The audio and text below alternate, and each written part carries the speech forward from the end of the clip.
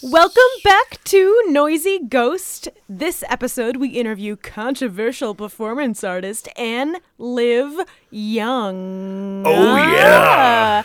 And she talks about her life balancing career with motherhood.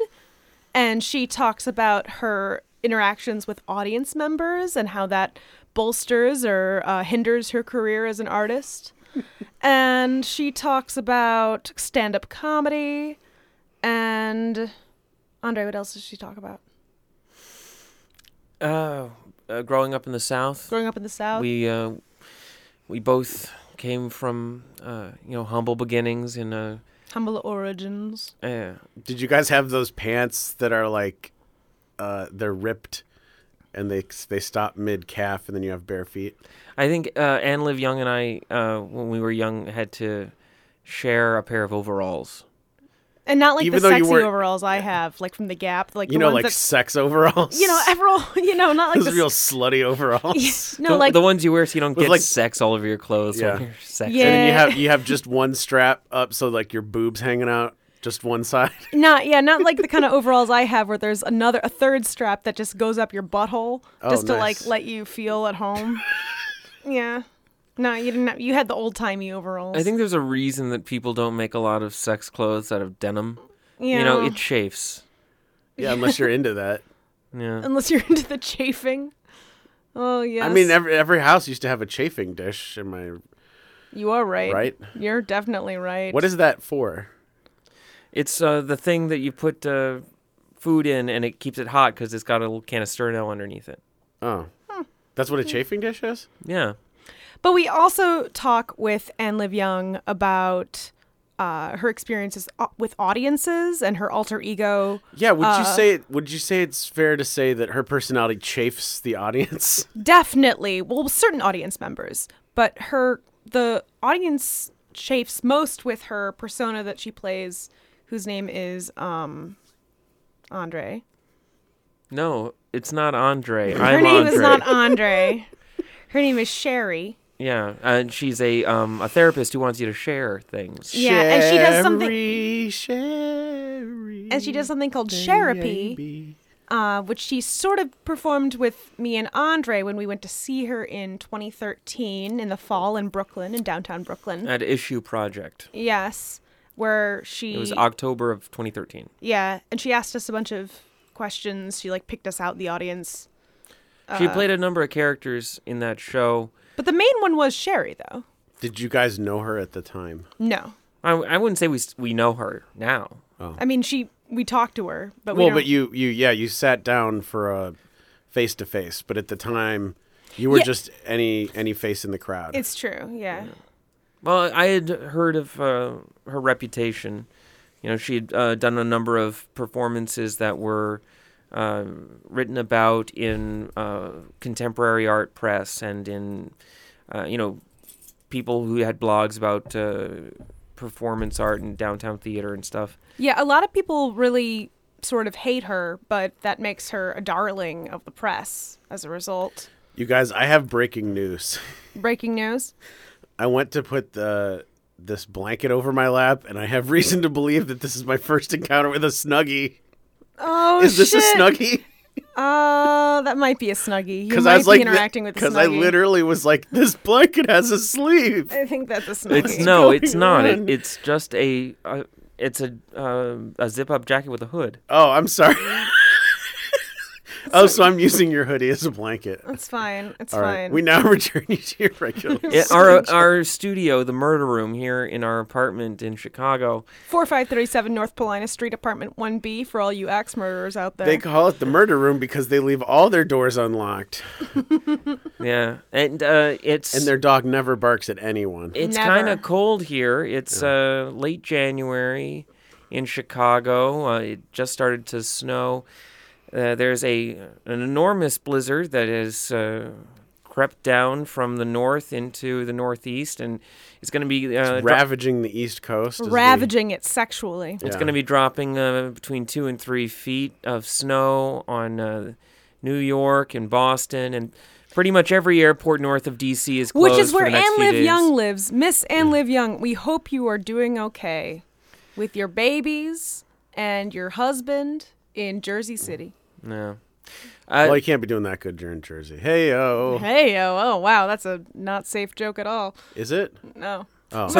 So in I her thought New York hated New Jersey. it's okay. in her shows, she I don't want to be controversial. she talks to the people in the audience and asks them about their personal lives, and then She asked us how many times we had sex during a typical week, and we were like very honest about it. It was like actually, she's so weird because like it wasn't even that awkward for her to ask us that. I don't know. It was weird. She has a way about people. it seems like part of what she wants to do is remind you that performance art used to be a thing where you didn't know what was going to happen. Yeah, she wants to surprise you, which is pretty refreshing, actually. But she, well, we talk about that more in the episode about what her influences are, her idols or whatever. But most importantly, we talk to her about, like, specifically her relationship to the audience. Like, what it is specifically she's reacting to or against or wanting to create for the audience. Yeah, and, as much as she claws at the audience to get them to respond, it seems like no matter what she does, the audience refuses to take the bait. And at each one of the shows that she does, it doesn't matter how outrageous she is, it doesn't matter whether she pisses on the floor or, uses racial slurs or, transphobic slurs or whatever. or does, any sort of thing, like even throwing stuff at the people in the audience. And I was talking to a friend of mine about her most recent show, and this is one of the first questions I asked her in the interview about, like, her most recent show is, and Liv Young is in jail. She's being tried for her sins. She's in jail for her sins. And a friend of mine was like, well, I don't think it's very okay for someone in this particular political climate to pretend to be in jail, like when there are actual people in jail. That's stupid. I kind of thought I don't know if it was stupid. Well, I mean, it's not stupid, but it is sort of like. I mean, like, isn't what? theater, Just because something happens in real Yeah. life doesn't mean you can't do it on stage. Like, yeah, I get the politics of it. Yeah, I get that. But like, also, being in jail she's is not like literally. People wanted her to be in jail. She's not like just doing this as like Yeah. a lark. Like, people straight up have called for her and. But that's sort of a long-standing thing. Being in jail is like. That happens a lot in movies and stories and stuff. You know what I mean? It's not Right. like, But well, we'd never talked about jail until now. Right, but the point I'm making is that like people have actually critics and audience members have like called for her incarceration. Like they fucking hate her What? so much. That's how much they hate her. And it's sort of like she was responding to that. She wasn't just like, oh, wouldn't it be fun to be like Trayvon Martin or like, well, he never. Well, got he the didn't chance- make he it to didn't- jail. He didn't even get a chance to be in jail. But you know what I mean? Like. Wouldn't it be fun to pretend like she's responding to critics? She's responding to audience members in a particular way. So I feel like Yeah, it's no, that totally makes sense. more okay in that way. But it's totally okay because yeah. that fits in like the idea of like be on trial in the media and Yeah. that whole like sort of hyperbolic response to criticism. That makes sense. Well, there's this thing when a person is a performer, where part of what they're doing up there is asking the audience for permission to be on stage, right? Like, somebody who is like a comedian or an athlete or an actor in a stage show or whatever, they have to rely on the audience to allow them to continue to do their performance. And so if a person is, Are you okay? yeah, I'm sorry. if a person is possibly guilty of something that makes the audience really unhappy, then you didn't entertain me enough. Like you deserve to be or something put away. or something Yeah. else even, like they could be guilty of being a woman, and then Right, you which get, is what she argues, I think. like the thing that the Riot Girl rock and rollers were always complaining about was that the guys at the show would yell, "Show us your tits," like Yeah. they weren't giving these performers permission to be on stage. Yeah, but then in the meanwhile, they would totally show their tits. Not all of them. Right, Excellent. which is not which is by the way not an argument for like dudes to yell at women to show their tits. I'm just saying that this is like nudity and anger and Sure, Courtney Love would take Performing. her shirt off, or Yeah. she would jump into the crowd and they would rip her clothes off. Mm-hmm. And maybe that wasn't what she had in mind. Right, yeah. But, when you want the stakes to be higher in performance, part of the thing, what are the stakes? Like, what are the stakes that we're talking about? We're talking about whether or not the audience is going to let you do your show. Yeah. Yeah, and it's like, I think this is the thing we sort of talk about a little bit with Enliv, is that, like, when she gets naked in her show, people will be like, oh, that's so, like it doesn't mean anything. It doesn't matter. It's, like, so the norm now in performance art to take off your clothes. But I think that her nudity, coupled with the way she hurls insults and the way that she's just so violent in a way that's so openly unsexy, is incredibly offensive to both men and women who go to see performance art. And I think that's what I really respond to in her work. And the way she responds to heckles, is so important to me.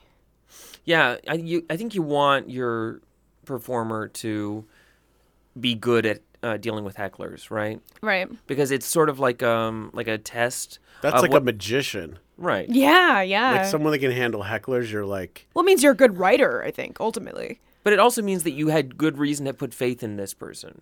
Mm-hmm. Right? Like, if they can handle the heckler, then that means that it was a good idea for you to like them. Right? Your faith in this person has been redeemed. Yes. Yeah. You were talking about before... I was having dinner with some friends recently, and we were talking about faith and religion. I think that applies to the heckler thing, right? Because that's like someone that's not agreeing to the liturgy or whatever. And so if someone can handle that heckling, that's like proving they're worthy of your faith. Right, and we talk about this in the interview too, where we talk about Enliv's response to other artists, where performance artists are like, oh yeah, this is fucking performance art. Like, this is live theater. Like, this is what it's supposed to be. This is what it used to be, in this like ahistorical nostalgia that we've cultivated. It used to be that you could disrupt a performance and that was part of the performance. And that's what it is to be live. That's what liveness means. For a long time, not even just like a downtown New York thing, not even just a theater thing. Like when the guys from what were they called? Act Up. Yeah. When they would go to Catholic Mass in the late 80s and spit that's what fucking performance communion art out is. onto the floor, and then the guys. So how are the priests dealing with their hecklers? They are scooping the stuff up, and then they go and eat it later. Well, that's what I love about that too, is that like it assumes that Catholic Mass is performance art in the same way that what they're doing is performance art, and it's like 100% accurate, I think. So I think the heckling, is a crucial element to her act, and as actually partly constitutive of it. Yeah. There was a guy, Bill Cosby, comedian, right? Mm-hmm. There was this guy. What was his name? Oh yeah, Phil he was a Canadian comedian, or he was performing in Canada. No, he's American, I believe, and he was performing in Canada recently.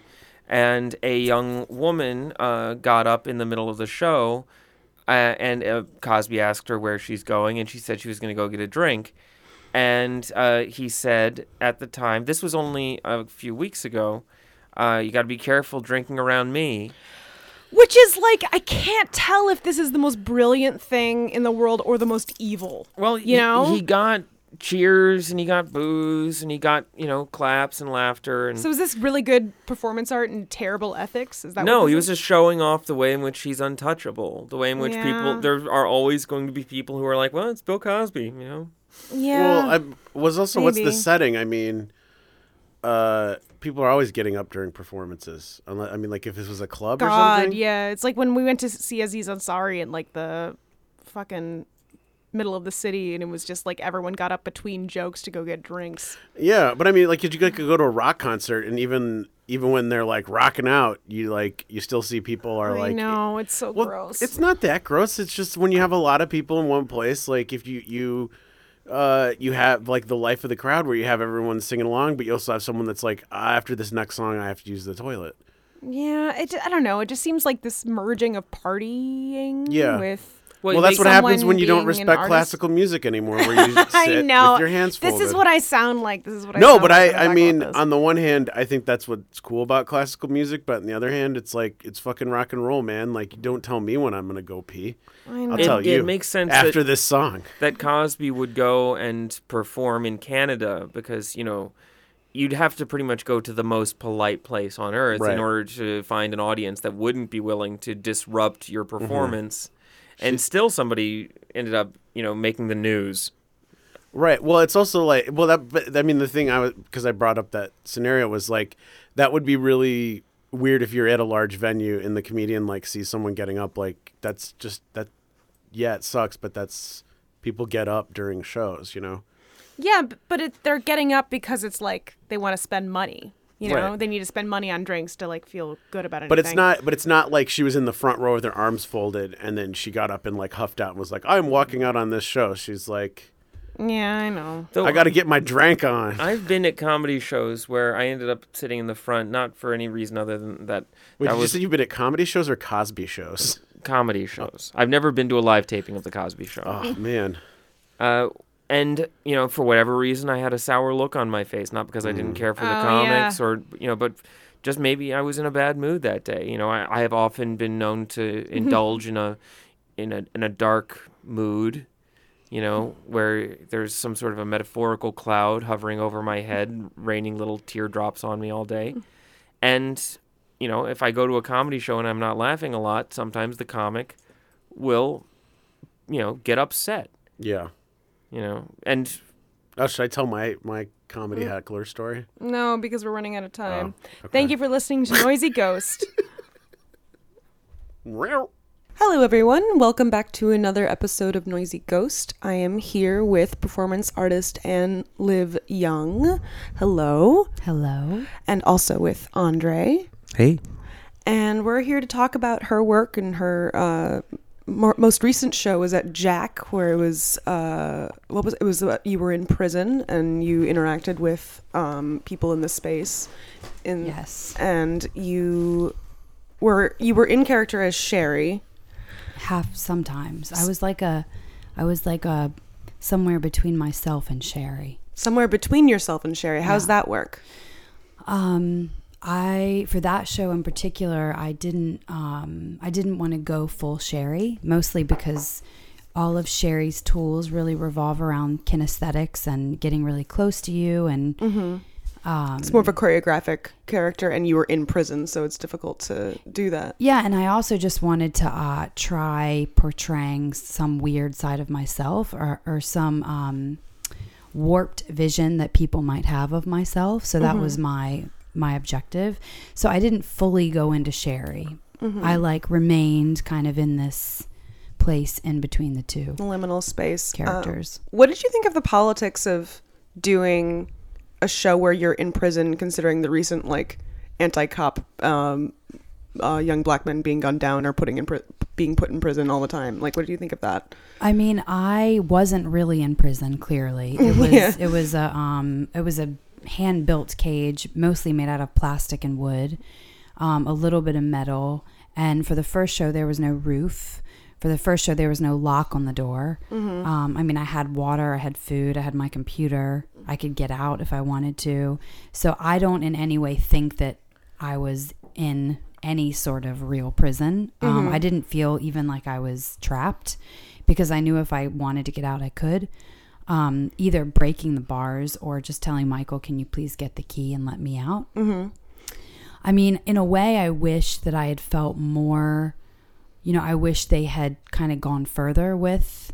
But that wasn't your choice. That wasn't up to you. That they had free reign to do whatever they wanted with the space. Alec was the person it was his concept, and the person who owns Jack. And I agreed to do it. However, in my mind, the cage was going to be metal, and I was really going to be trapped. Right.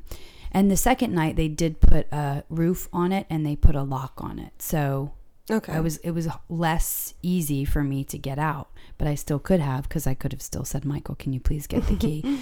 But he was really clear. Please don't try to get out, Alec. Right. So, I think his whole thing was like, I do think he's a supporter of mine. I don't think he's against me, but I think his whole concept was, this is what people want to see. They want to see you like in jail. They want to see you punished. So let's give them what they want.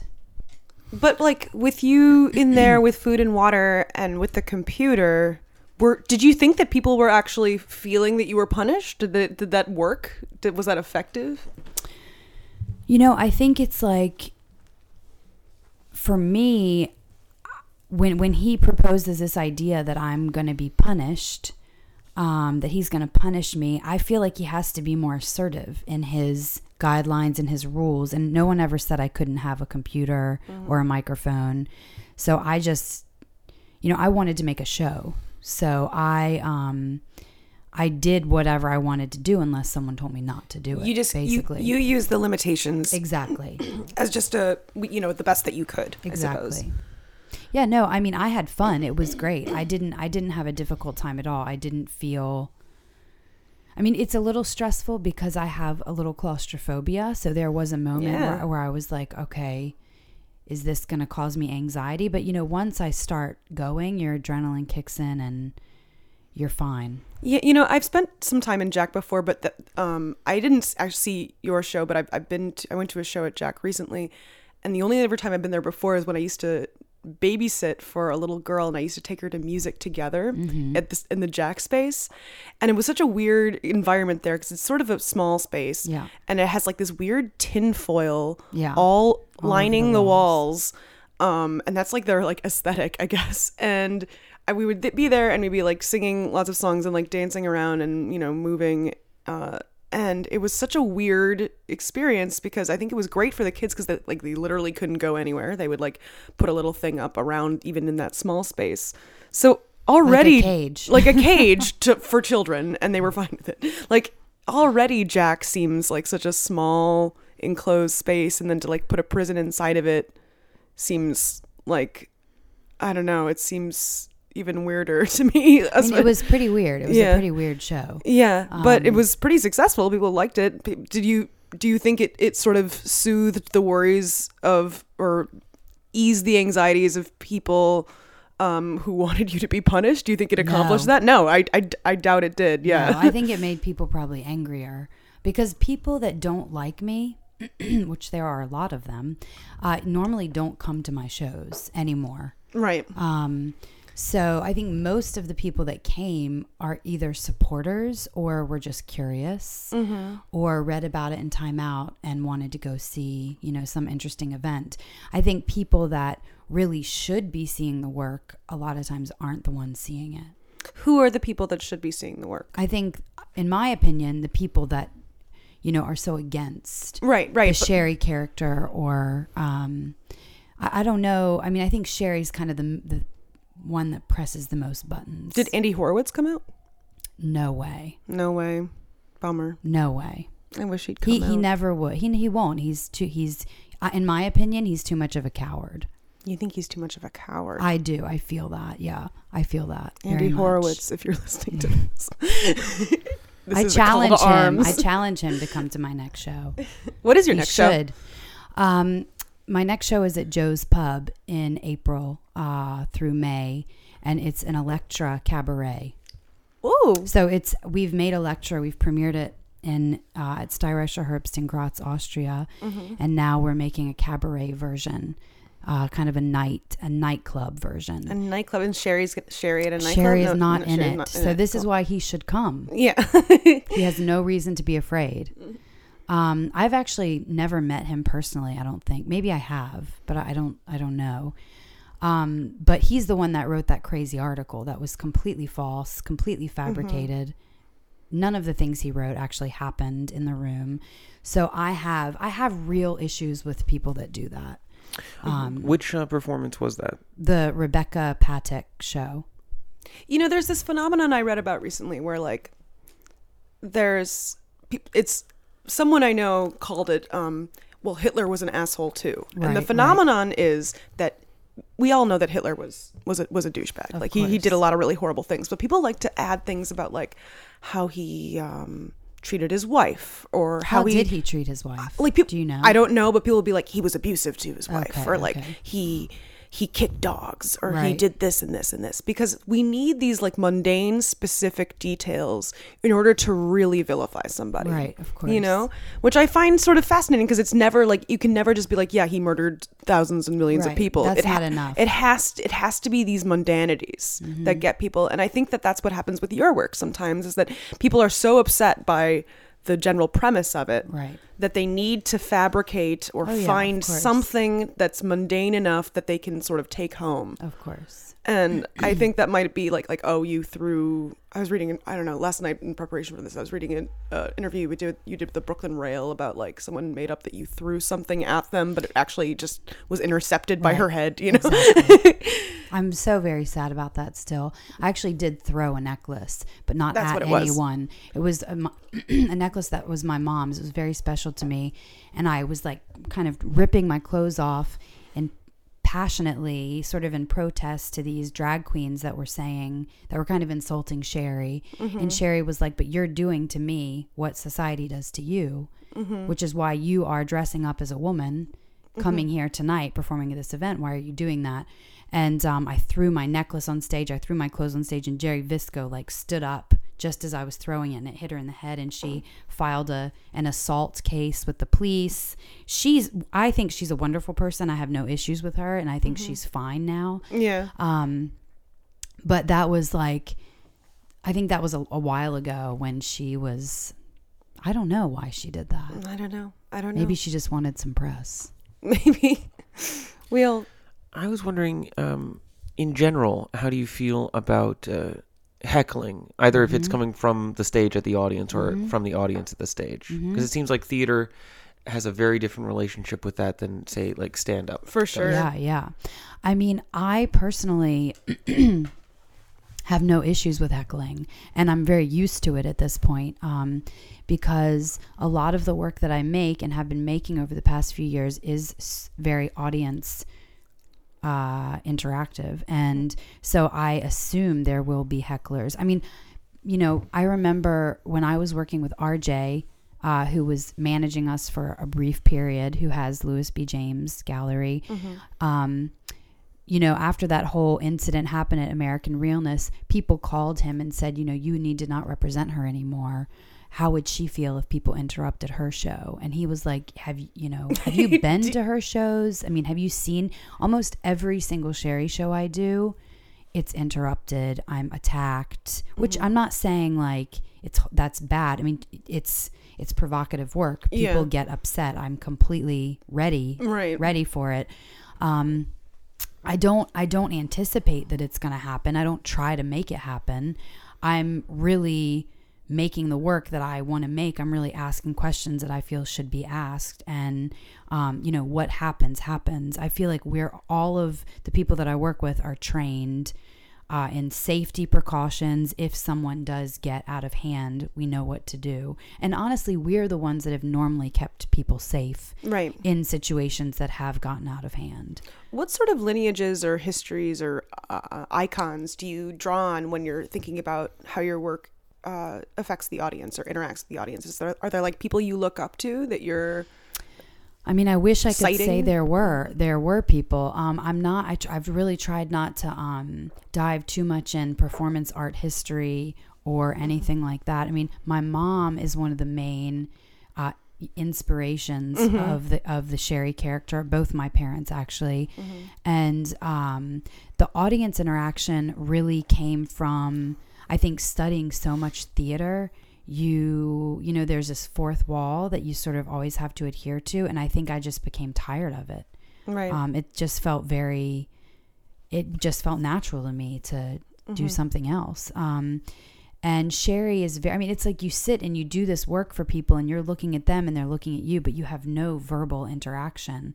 And I think it felt very natural for this character in particular, Sherry, to start having verbal interaction with the audience and being able to touch them and, you know, ask them questions and listen to their answers. Because that was the problem you felt with shitty art, is that you can't, it's always protected by the these institutions and by the fourth wall and by like the prestige of art itself. So the idea to me, from what I get from your work, is that there's this sort of falling down of these barriers that prevent art from being what it should do. You know what I mean? Yeah, I feel like, I mean, I think dance is very different than theater, I guess, and that's very different than performance art. Mm-hmm. But when I look at something, I really just think of it as live performance, no matter what it is. If it's a painting, and so when I see work, I feel like I take it very seriously. And, me as a person, and that particular show, I was viewing it as Sherry, which is a whole different thing. Right. No. But yes, I think that people often are way too protective of what they've made. Yeah. In a way that's not good. I think being protective of what you made is can be a great thing, but in a way that's hindering the work. I mean, right. It's like, what are you trying to do? And I was actually thinking about this the other day. So her show was about rape, and she's been raped. Word on the street, she actually has been raped. So she's making a show about rape, but it was in a very light, it was in a comical way. It was almost like she was making fun of being raped. And so when I was playing Sherry was kind of entering it in this way of, okay, you're making fun of being raped. You know what I mean? It's like, how is she allowed to make fun of being raped, and Sherry's not allowed right to kind of play the same game in posing her questions? It's like, I mean, I'm sure people would have a million because the politics of femininity. There's like this weird, like, kind of femininity that you perform that is threatening to people, and I think that maybe if you're more dancerly, you can sort of get away with that stuff. Because American Realness is a dance. Yeah, I think show. It's mostly dance. Yeah, I think that there are certain, due to these disciplines being separated arbitrarily. Yeah. Certain disciplines get to, or art practices get certain privileges that others don't. So like you get to be cute and fun because your art is serious as a dancer. Right. And what you do, performance art, is perceived perhaps to be self-serious, right, and therefore has certain limitations on it. Yeah, I mean, it did feel very much like she was like, no, you can't do that. You can't interrupt this. But I guess those just aren't my rules. I mean, yeah, I guess dance, which is one of the problems that I have with the art form now in 2015, it feels like a lot of those people just take it way too seriously when they're doing the same thing everyone else has done for thousands of years. I just think make something new, make something different, make something interesting, ask better questions, like try harder, work harder. What was the question? I mean, what are the questions that you're trying to answer in your work?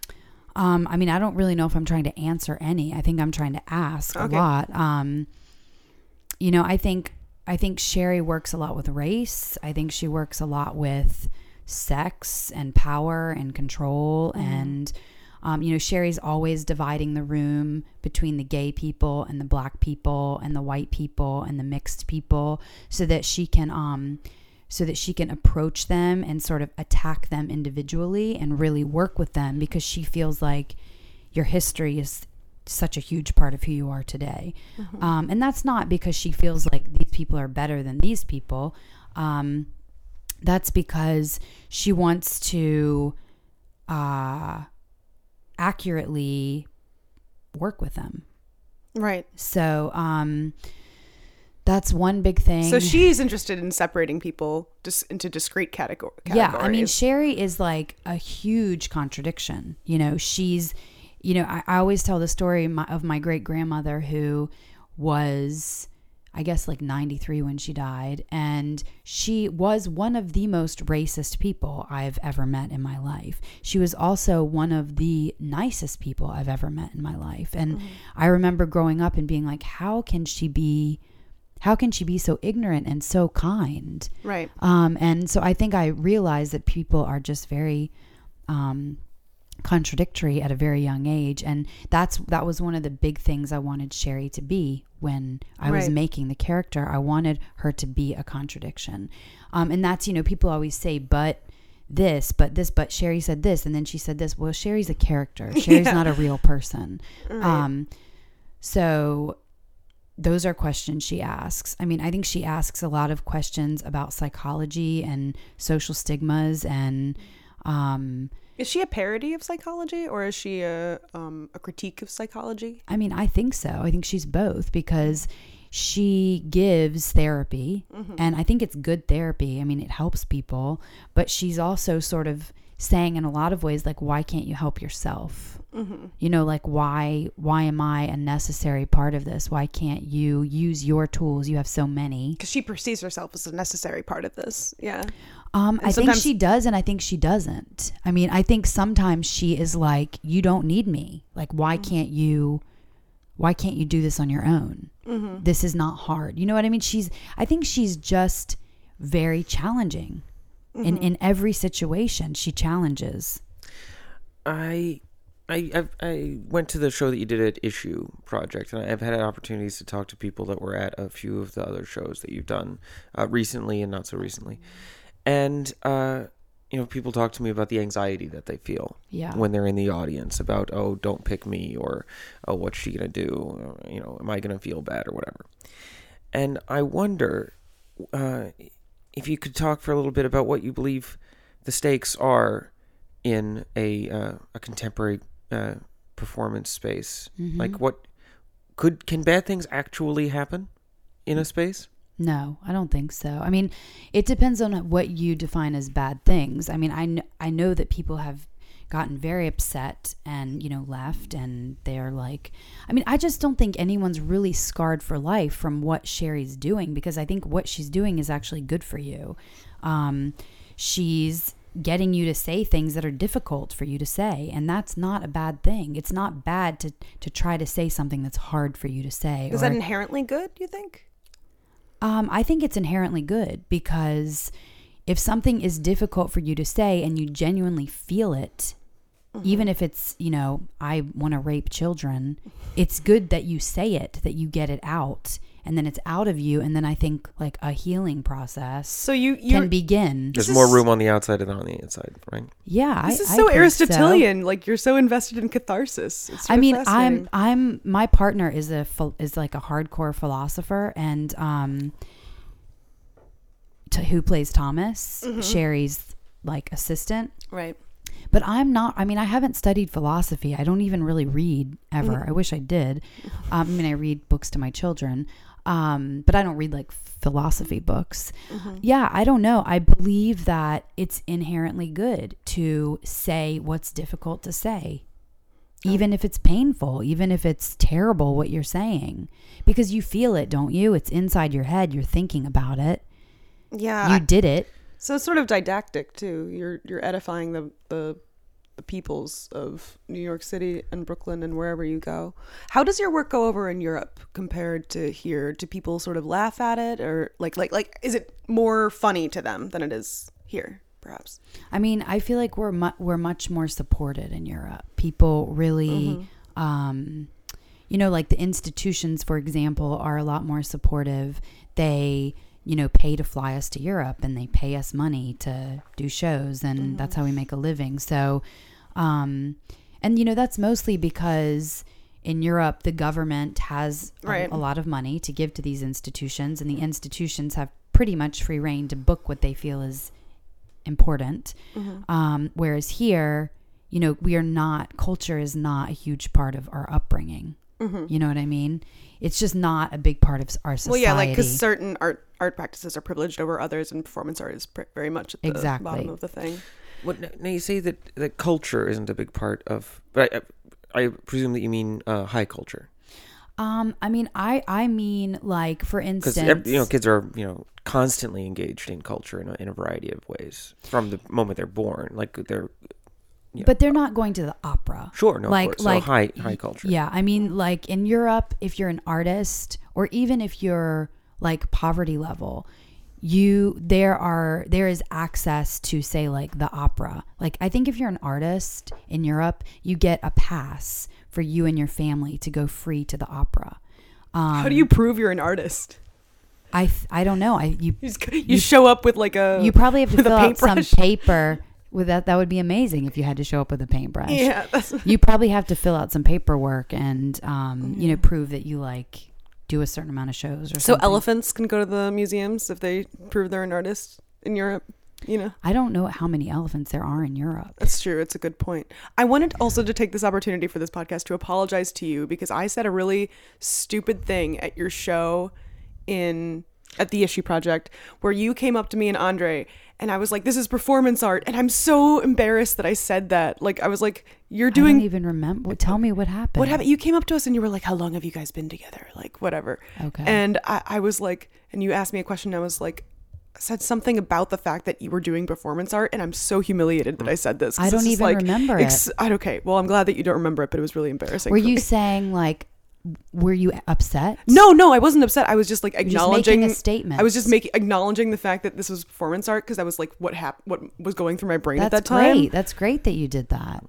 And you were like, there's no fucking performance art here. Like, it was really funny, but see, it was. this is Sherry. Yeah, I know. No, I She's- know. But it was like, I feel really embarrassed that I said that. And then Andre gave me a hard time about it afterward. And I was like, oh God, why did I say that? I think it's great that you said that. Okay. Just let it go. Thank you. Thank you for being kind to me. Let me think. I want to ask you about...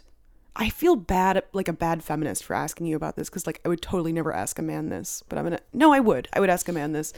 How does your role as a mother affect your work? I mean, it makes it a lot harder to make things for me, especially Because since our second child, because she is a wild hyena and she's now, I mean, like last night she didn't sleep hardly at all. She doesn't really sleep much. She has a lot of energy. How old is she? She's 2. Just 2. And the older one is 7, and she's very mellow, and she's very zen-like. And the little one is like high energy. She has a lot going on. So it's really hard. I have a really hard time making things in this city since I've had my second child. I mean, I make something every day, but I make a lot of like tangible things now because I think it makes me feel better that I have to be making something. Like put an object into the world. It's like, I did this. Yeah. And especially when, I mean, I'm like raising them and that's my main priority. And I love them very much despite what people write about me as a mother. Even though they've never met me, those people that write that. Right.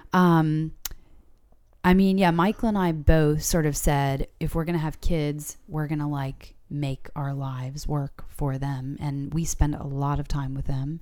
We see them every day for a while. And we put them to bed and we don't have like a nanny or anything like that. So how has it affected the work I make? I mean, do you make different choices? Definitely. Like aesthetically or just like I think they affect every part of me. They affect what I make, they affect what I wear, they affect how much I sleep, they affect what I eat.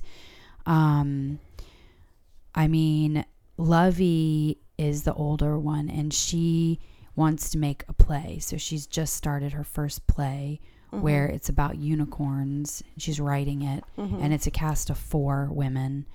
And I'm on board so far. It's pretty amazing what she's writing so far. And it's very complicated because she uses her unicorns as the characters and we use them in our hands, but we're covered in material that makes us look like we're bushes holding the unicorns.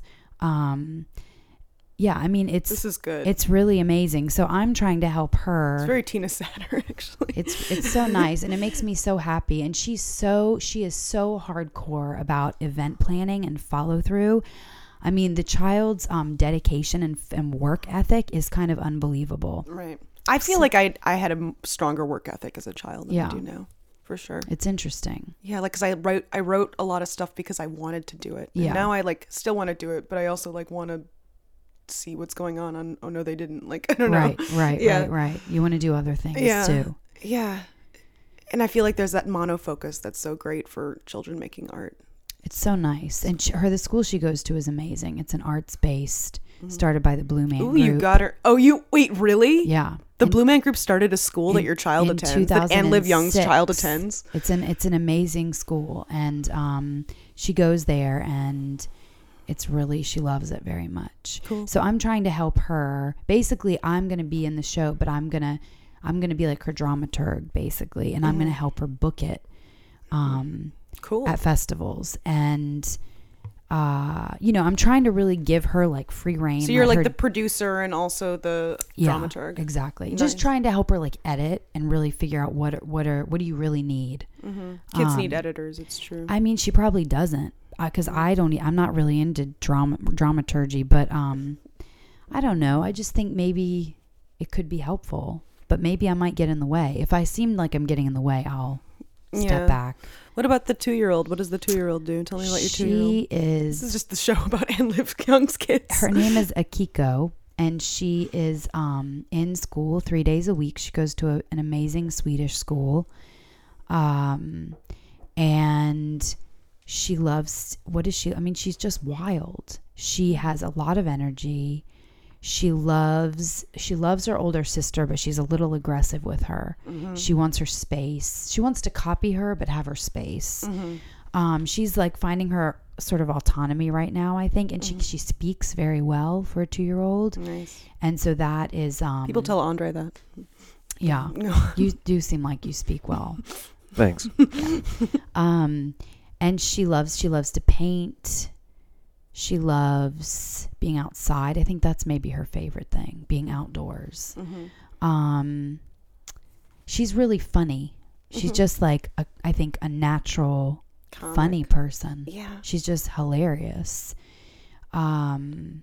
Wait, how do you think? Do you have any interest in like stand-up comedy or Totally. like is that like I should have gone into stand-up comedy. Yeah, you would be able to. You would get away with so much fucking shit. Yeah, if you were I should have done that. It's not too late. You know what? I had an audition for SNL when I was in high school, Really? and they were interested in me for voiceover work. You could have been the Don Pardo. And to this day, I think to myself, why didn't I do that? Why? Because I was like, no, I'm an artist. I don't do that kind of stuff. No. I was really like hardcore about not doing anything commercial and like really making all my own work. And I didn't even really think of, I'm an artist, but I wanted to be like, I was You like wanted a to be in purist. charge. Yeah. And to this day, I think that was not a smart decision. But you were also in high school. It's okay. Like I just think like Should have done it. There are performers that are making the change over to a more stand-up oriented medium. How do I do that? I need to do that. you just got to go to a bunch of open mics and you got to Okay. like get. I think you can probably ingratiated. skip the open mics. Yeah. Yeah, you're what do probably I right. do? You guys, because I need some career advice. Neither of because us are stand-ups. We just go to see a lot of stand-up. I just think That's the best amazing. the best performance art I feel happens like in the mode of stand-up comedy. I find Definitely. I just haven't seen like any like performance art that's like as good as like Yeah. someone just like making weird noises on stage as a stand-up. Like, I think don't that's know. awesome. That's how I feel at least. Maybe you guys could give me some things to go see. Because don't you think Sherry would be an amazing stand-up comedian? I think Sherry already is a stand-up comedian. That's what I think Sherapy is. Yeah. Sherapy is stand-up comedy to me. It's just like in the Todd Barry mode where it's just like interacting with the audience. Why do these boundaries exist between the different fields? What do we benefit from having them? I really think it goes back to this idea that when you live in Europe and you're a child, it's like art is art. And when you live in America, art is such a commodity because it's just not supported or funded the same way. And so it's put into these categories so that people can like access it So more people can easily. buy it and it's more easily. ridiculous because it doesn't do it any justice, in my opinion. So these discrete boundaries exist because of capitalism. That's my opinion. It makes a lot of sense. It makes a lot of sense to delineate art making practices in terms of categories because then you can figure out what you need and when. Yeah. But And- it's not a purely capitalist system, though, because there's one big thing that makes it different, which is that the people who are providing the product are happy to do it for free. Well, that's a sort of historically a recent. Well, the event. the thousands of people in New York City who are acting in shows and not being paid. Oh, yeah. Like or the working as flea, right? working as unpaid interns, or all the people that were working on Speakeasy Dollhouse who weren't being paid anything. Right. I guess what I mean is it's like you have Broadway and then you have like off Broadway and then you have dance and then you have performance art and then you have fine art and then you have like video art. Right. And then you have sculpture. And literally in Europe, I'm doing a show in Poland in the summer where I'm performing at a huge music festival where Wow. like Smashing Pumpkins has performed, and it's just not, there are not these boxes. They don't care about it. Yeah. It's just like, okay, this is a huge music festival and we're going to have a bunch of artists perform. Well, I think a lot of it has to do maybe with this like frontier spirit of America where like you have to chart new ground and you have to like own, like it's like making things into territory, into something to be conquered. Right. And I think that there's this approach that a lot of artists have in New York. I found that like, oh God, like, you figure out, oh, well, I did stand up, so now I can be in movies. Right. Like I figured out stand up. Okay. I figured out how to do that, so now I'm going to be in this family friendly movie. Yeah. And then you figure that out, and then eventually you go on and you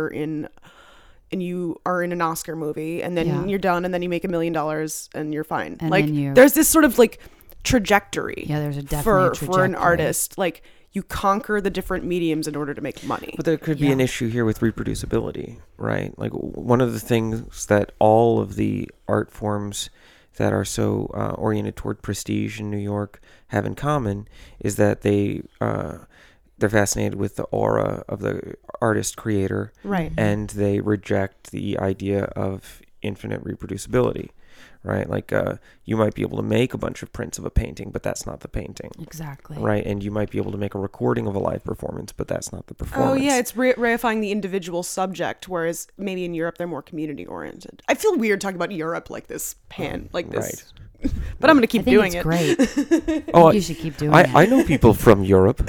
From the Europe. Yes, the well, like with movies, you can like every movie, every disc, every reel, every little MP4 file, they're all identical to each other. Right. Right. So, because you can market it to a massive audience, you can market it to millions, literally millions of people. That's how it becomes mass Totally. culture, and that anything this could be true of, but it's the people that are responsible for creating a market for the thing that decide that they don't want that. Mm-hmm. Like you were saying about opera, Yeah. right? Opera. Nobody wants opera, but whatever. A few people want opera. Yeah. You were in opera classes, and you sang at the opera when you were a little girl. I was in the The- lyric opera children's chorus as a child in Chicago, So, and I loved it. there was awesome. there was a thing at some point where people valued opera. Older people in Europe love opera. It's wonderful. It's I All the people love it. here love opera. I still love opera. I would like to take my children next week to the opera. What opera will you take them to? I don't know. Michael's really into opera. Opera's so pretty good. Oh, we just saw an ad for a show that they're doing right now at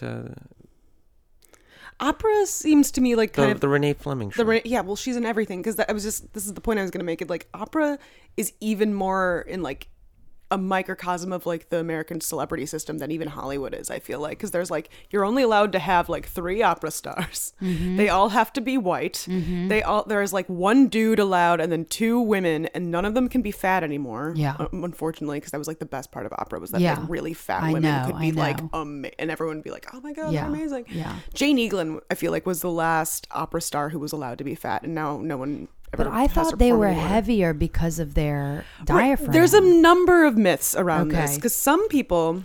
My voice teacher, when as a child, told me her theory, which is that opera singers become fat because when you're an opera singer, you're terrified of getting sick. Because if you're sick, if your voice is gone, like you have no career. Okay. Like you can't perform. So they spend a lot of time at home. Okay. And a lot of people, when they spend, also they're artists, so like anything else, they're anxious. Yeah, So yeah. they become anxious eaters. Okay. So you're home all the time And you're eating. and you're eating. And so that's why. And then Okay, there's also like this interesting. sort of myth about like their diaphragms are like larger or something, which is not true. Okay. Because that's then like not you true. think that about, always seems strange to me. because like look at like Natalie Dessay, who's like this, which is why she's so famous, because she's like this tiny little pixie woman who Right, who can sing like sing crazy. like a her voice is like a bell. See, you I know? thought it was because of the costumes, because the larger they are, the more costume there is. The more costume That you way can have. you can see Oh, it from the yeah. back row. I guess That's that a the good thing point, too. I've always associated like facially, and we're entering the realm of like phrenology now, so this is all myth and not to be taken seriously. But It's to be taken seriously. thank you. I think that there's a thing. The only facial or body thing that opera singers have is I feel like they have really like long jaws, like wide jaws. I don't know. Maybe I've just from noticed opening that, their mouth. too. Maybe just from opening their mouths so much. I Yeah, don't know. it gets stronger. Yeah. So they are putting opera in movie theaters all over the country and all over the world. That's awesome. Doing live stuff, and I wonder why there is so little attempt made to push the downtown New York experimental theater product, Yeah, which is, as you were just saying before, incredibly commodified. yeah, It's marketed to hell. yeah, Like, especially right now with the festivals going on and the NAPAP happening. yeah. Why not make a greater effort by the people who are making the work to gain control of the way in which it's commodified? Yeah. Why is all of That's the a great commodification handled by administrators and curators and critics and everybody except for the people who Who are making it? who are never really getting anything out of it apart from the opportunity to perform and make somebody else rich? Totally. So what are the Yeah. boundaries there? What are the barriers? I mean, I think it's really hard to market. It takes a lot of time. And it's, you really need a publicist and they're expensive. And I mean, for me, I feel like I know a lot of publicists. I know a lot of writers that write for like relatively large publications. But a lot of times, like Interview Magazine, I don't really know if they want to write about what I make. It's like, Right. it's possibly offensive to them. I know someone was interested in me being in Vogue at one point, and they were like, no way. Oh, really? Yeah. Oh my God, I want to see like a GIF set of Anna Wintour looking at your That would be headshots it or would be whatever. amazing. That's all I want. So I don't know. I mean, we're trying to make a TV show. We've been working with this producer who's made a reel, a Share-It-Be reel. Who's we? You and Michael Okay. and myself, and this woman has, and of course her production company has said it's too risky for them, but now we're trying other production companies, and we're like just trying to pitch it ourselves, like set up meetings and go Yeah. in ourselves with like this video. And But why would you need a production company? It seems like there's been a lot of success stories lately of people creating the media for themselves. Like, for example, Broad City. I mean, it started out with just two women who were improv comedians making videos on their webcams. Did Yeah. it start as a web series or no? It did start as a web Yeah. series, yeah. See, I don't know a lot about this. I mean, I haven't done so much research. I think mostly what I'm used to doing is making something, and then someone writes me and says, I want to book this thing that you made. It's like that my strength is really making the Just thing. winging it. All right. And I'm not I mean, we don't book ourselves as much as we should. We don't do as much marketing as we should. It's like Michael and me raising two kids and doing this right. stuff. So But we so could, much of it depends on whether or not people are offended by it, which is so upsetting to me. yeah, I mean, I think I don't know. I feel like just a lot of people are offended by what I make, but I think a lot of people also aren't. So Yeah, totally. yeah, I mean, I would love to start doing stand-up shows. I think that I'm going to do that. I'm going to go it. to like an open mic, like you guys said, and just think as if you- Sherry, Go to and the one, see the how Creek it in the Cave. goes. Okay, that's great. Freak in the cave. I'm Creek gonna in the- Creek in- Creek in the cave. Yeah. I'm gonna do that, and I've also been thinking about going on auditions as Sherry, That's a great idea. like for movies and TV shows, because I studied acting, and that's like my true passion is acting. And I mean, my true passion is really like making things, but I love acting, and we also want to pitch a show where it's like you have sort of a backstory of where Sherry came from, and Sandra Bernhardt plays Sherry's mother. who it actually is interested in this, which is I great. believe it. Yeah. She was recently on Brooklyn Nine-Nine. She's doing all right these days. Oh, really? Yeah. What's Brooklyn? Is that a TV show? It's a really funny show. half-hour sitcom Oh, with Andy that's Samberg awesome. on Fox. That's awesome. Yeah. We just saw her perform at Joe's Pub, and The New Year's show? yeah, Yeah, we went to that. We went to that year. last year. Yeah. Oh, she's great. yeah, she's great. She was great. So we're trying to do different things because we don't want to tour as much. It just gets exhausting, and Yeah. I want to. I don't know. I want to get another dog, You should totally get another dog. but I don't want to leave the dog to tour. So If you got enough dogs, they could look after each other. that's a good idea. It's a really Actually. wise choice, I think. You could just leave them to. Just get a whole bunch of huskies and then, Yeah, leave them in the house. well, They can even babysit your children. I could just leave my kids with them. they'll herd Yeah. the kids. Yeah. Yeah, they'll herd them. The kids could ride them. Yeah. Yeah, if you get Malamutes, definitely. I love large dogs. Yeah. I love all dogs. I wish we could have a dog as a guest on the podcast, but I don't think that would work. Just That's too bad. ask them about the dog experience. Have you heard this thing that Malamutes do where they talk to you?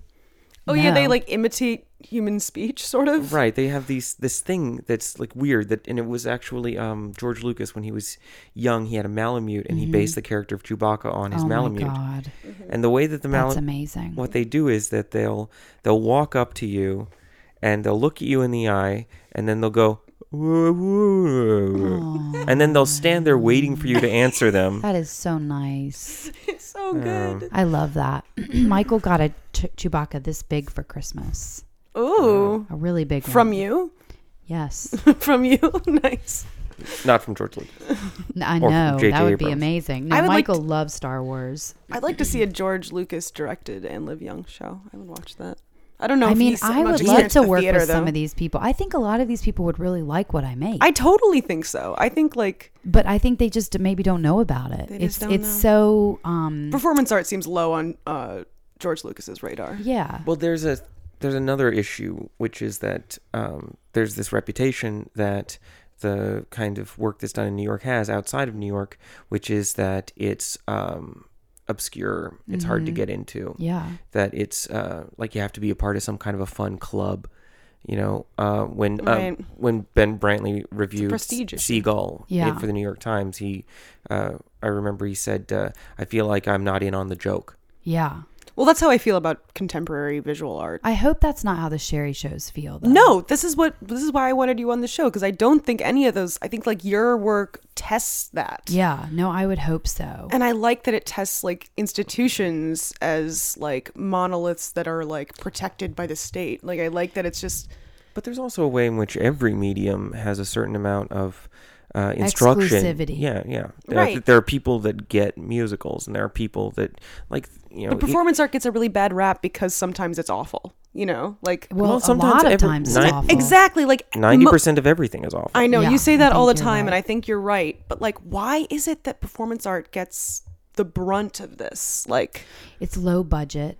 Yeah. there are lots of women involved. There's not a Yeah. lot. There's no Lots spectacle of gay to people distract and you. women. Yeah, And a lot of trans, yeah, a lot of trans folks. some black people. Some black people. Though not, There's some not so black much people in New York involved. these days. No. Yeah. And it's I don't know. It is written off as I think trashy a lot of times. Really, I think it's written off as being like pretentious. Okay, maybe it is. I think that's what the Maybe issue you're is. People are right. like, it's because in the sense that I think my work is trashy. That's why I said that. Yeah. I think your work is definitely trashy, but I think pretentious is like the word lobbied about, which is to say that people feel uncomfortable around Okay. it. Because like Andre is this Well, thing. they feel uncomfortable about their intellect. Yeah, I think performance art makes people feel dumb Okay, yeah, I think because you're probably right. they are dumb. Yeah. You know, Yeah. like I feel dumb watching performance art, and I feel that's fine because I feel dumb like Sometimes 90% it's of my okay to life. feel dumb. Yeah, But a lot of people, especially like the way that they react or their relationship to the community of New York, if you're not in New York, is those are the people that are super duper smart Yeah. and they have all the culture and we're a bunch of dumb hicks Right. And That's how I feel about Boston. and so if they do something and we don't get it, then that means that we're stupid and they're Right. laughing at us. And I guess this is another reason why like Beyonce and Lady Gaga and Katy Perry rip off a lot of the Oh yeah. performance artists downtown. Oh, it's been going Art on for scene. decades. Well, Lady Gaga music used vid- to be a performance artist, right? Did she really? I think People say she that, used to but perform in drag clubs and stuff. She was an undergrad at NYU, was doing I weird never stuff. saw anything she made.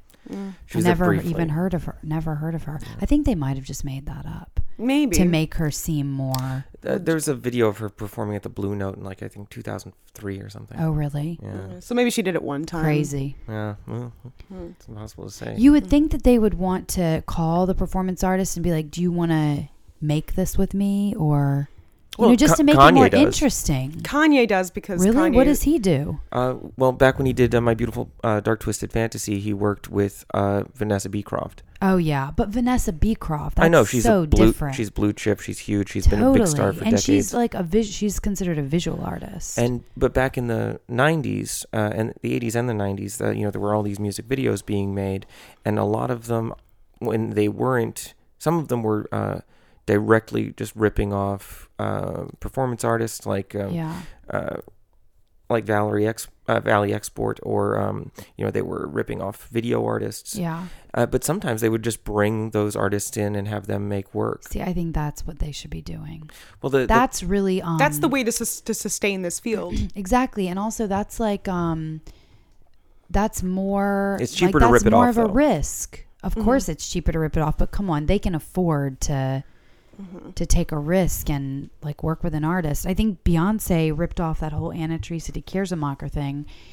Wait, what? And they settled in court. Oh, for that the video with the dancing in the Yeah. Oh, single ladies? No, not No. the single ladies video for the You're saying the video with Countdown. the dancing. Oh, Countdown. That's my favorite Beyonce song, actually. and Yeah, the it's- video is gorgeous because it's identical to Identical. a piece of video art Oh, that really? that was created by a dancer. Oh, I think I remember this controversy Yeah. happening. And she, Anna Teresa de Kiersemacher, got a lot of money from that settlement. Good for Well, her. it was a Yeah, but it's it's like numbers on a dial. Like how much are you going to rip off the Yeah. artists? Right. Like So that you don't get caught. That's the reproducibility thing you were right, if talking about. she had just ripped off her and like 3 other people, Yeah. then you could say, oh, I'm, this is fair use. I'm appropriating images from the culture in which I exist. This is a comment on the Right, of medium, but just recreating it without even attributing. I mean, she just did it clumsily. She Yeah. wasn't the problem. I think that she probably didn't even know who it was from. It was probably some. Oh, I think she knows. I have a lot of faith in Beyonce's intellect and her awareness of the world around her. They That's go out of their good. way to give you the impression that she's incredibly involved in the filmmaking. I don't believe any of it. You- I watched that documentary she made. I just- I watched watched it too. all of her things. and she's Oh, you sitting did? there at Yeah. Final Cut Pro making. You think her it was selects. posed? You don't think she knows? I don't think she's super intelligent personally, and I don't think that a lot of these ideas are her own. That's my opinion. I think that she's. You think she's being marketed as this totally this all person, this Definitely. Uberfrau. I mean, people are like, you have the same amount of hours in your day as Beyonce. Like, that's this new quote. And it's like, Oh, really? Are you kidding? She is, She has at least 25 hours. yeah. And she has so many nannies and assistants. And her, I mean, she's in great health. Have you read And her she's got diet? Jay-Z there, and She just Jay-Z he's great with the kids. Oh, he's so great with them. he described, there was an article they wrote that described her diet, and it was like, oh wait, I don't actually want to be Beyonce. She's like, I start the day off with a single egg white, and then later on I eat some watercress. Like she eats like a goat or something. Like she and then I eat a couple napkins, and then I work out. Like it's. See, I even think that's probably fabricated. I think it's all just a show. I don't know what. That's my opinion, because I don't know. I don't believe her. I don't believe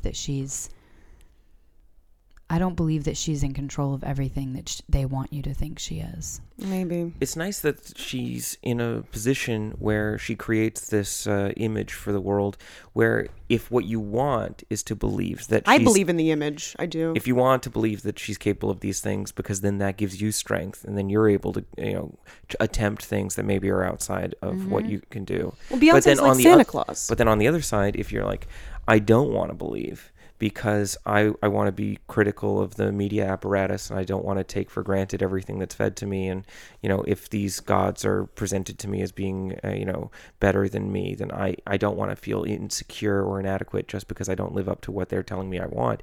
Yeah. Then, she is so much that she can do both of those things. I just think if she was a true hero, she would do things like not take the images of her like this singing off the internet, like not have her publicity team. That was the most disappointed I've ever been in remove Beyonce. that stuff. And then also she would come out and say what happened in the elevator. She would be like, look, my husband's cheating on me and it's really difficult. And my sister confronted him. I just think like that is, that changes the world.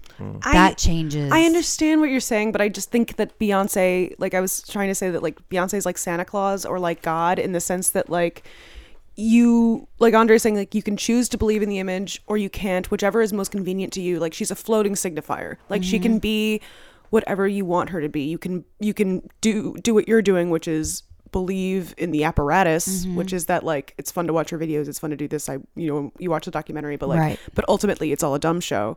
Or you can be me and believe in the image so fervently that it's like upsetting to hear that she could be anything else, Totally. And I feel like and that's nice that you have so much belief and will. I do. I have a lot, and I know it's a ruse. I know that it is, and I don't in your heart, care. I don't care. I'm like, it's like, Well, it's probably a third thing, right? Like, it's always a third thing. if it's either maybe it's a all mix. true, or it's some giant conspiracy and they're smarter and better funded than us, or it's something else, like part of it's true, part of it's a lie, and maybe there's stuff that we're not picking up on.